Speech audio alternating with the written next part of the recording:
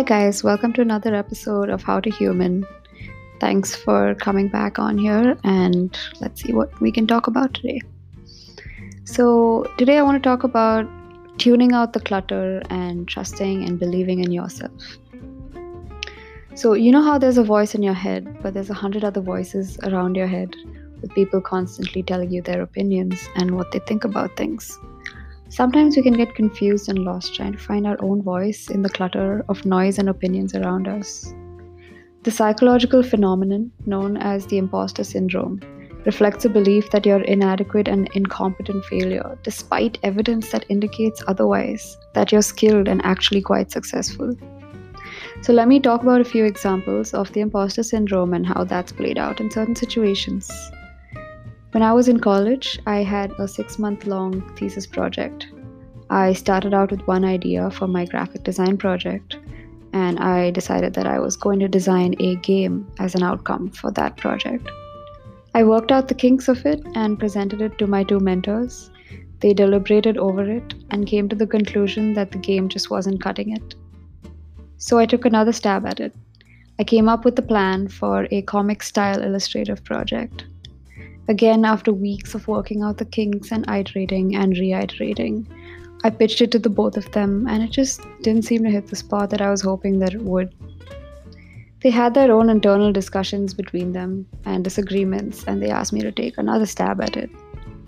By now, I was kind of losing my motivation and my creative drive, and I was hoping that I would not hit a creative roadblock.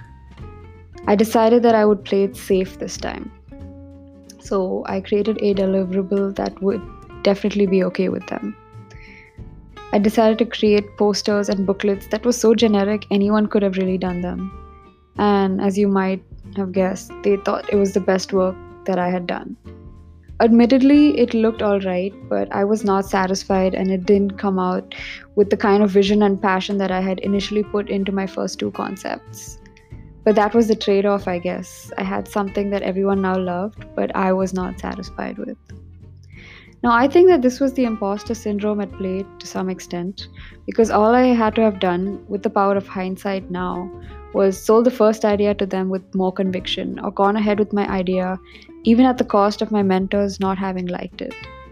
The trade-off here would be my grades, probably, but even that might have been salvaged if I'd believed in my own ideas and my ability to deliver. Similar to the imposter syndrome, we have what is known as the bystander effect. Essentially, what this is the phenomenon in which the greater number of people present, the less likely people are to help a person in distress, or in other words, the likelihood to provide immediate help is inversely proportionate to the number of witnesses present. So being a part of a crowd makes it so that no single person has to take responsibility for an action. What can you do to avoid falling into this trap of inaction? Simply being aware is a great way to break out of that cycle. When faced with a situation that requires action, understanding how the bystander effect might be holding you back and consciously taking steps to overcome it can help. So, trusting yourself is very important. I cannot stress this enough.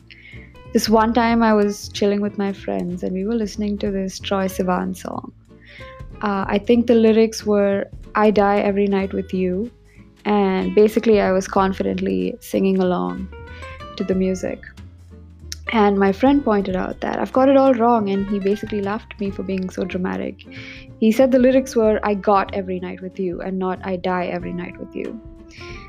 I basically was like, okay, damn, I really hear what I want to hear, you know? So I assumed immediately in my head that I was being dramatic, and that's what I wanted to hear, so that's what I heard. But after a quick Google search, I realized that he's the one who's wrong and I was right.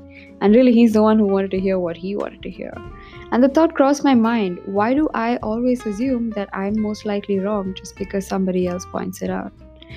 Essentially, all of this ties back into the idea of trusting yourself, trusting your gut, your intuition, and just going with it, you know? You're good and you got this, and trust the voice in your head. And hey, if you're wrong, you're wrong. Just learn to laugh at yourself and try again tomorrow. Thanks for listening to another episode of How to Human, and I'll see you guys next week.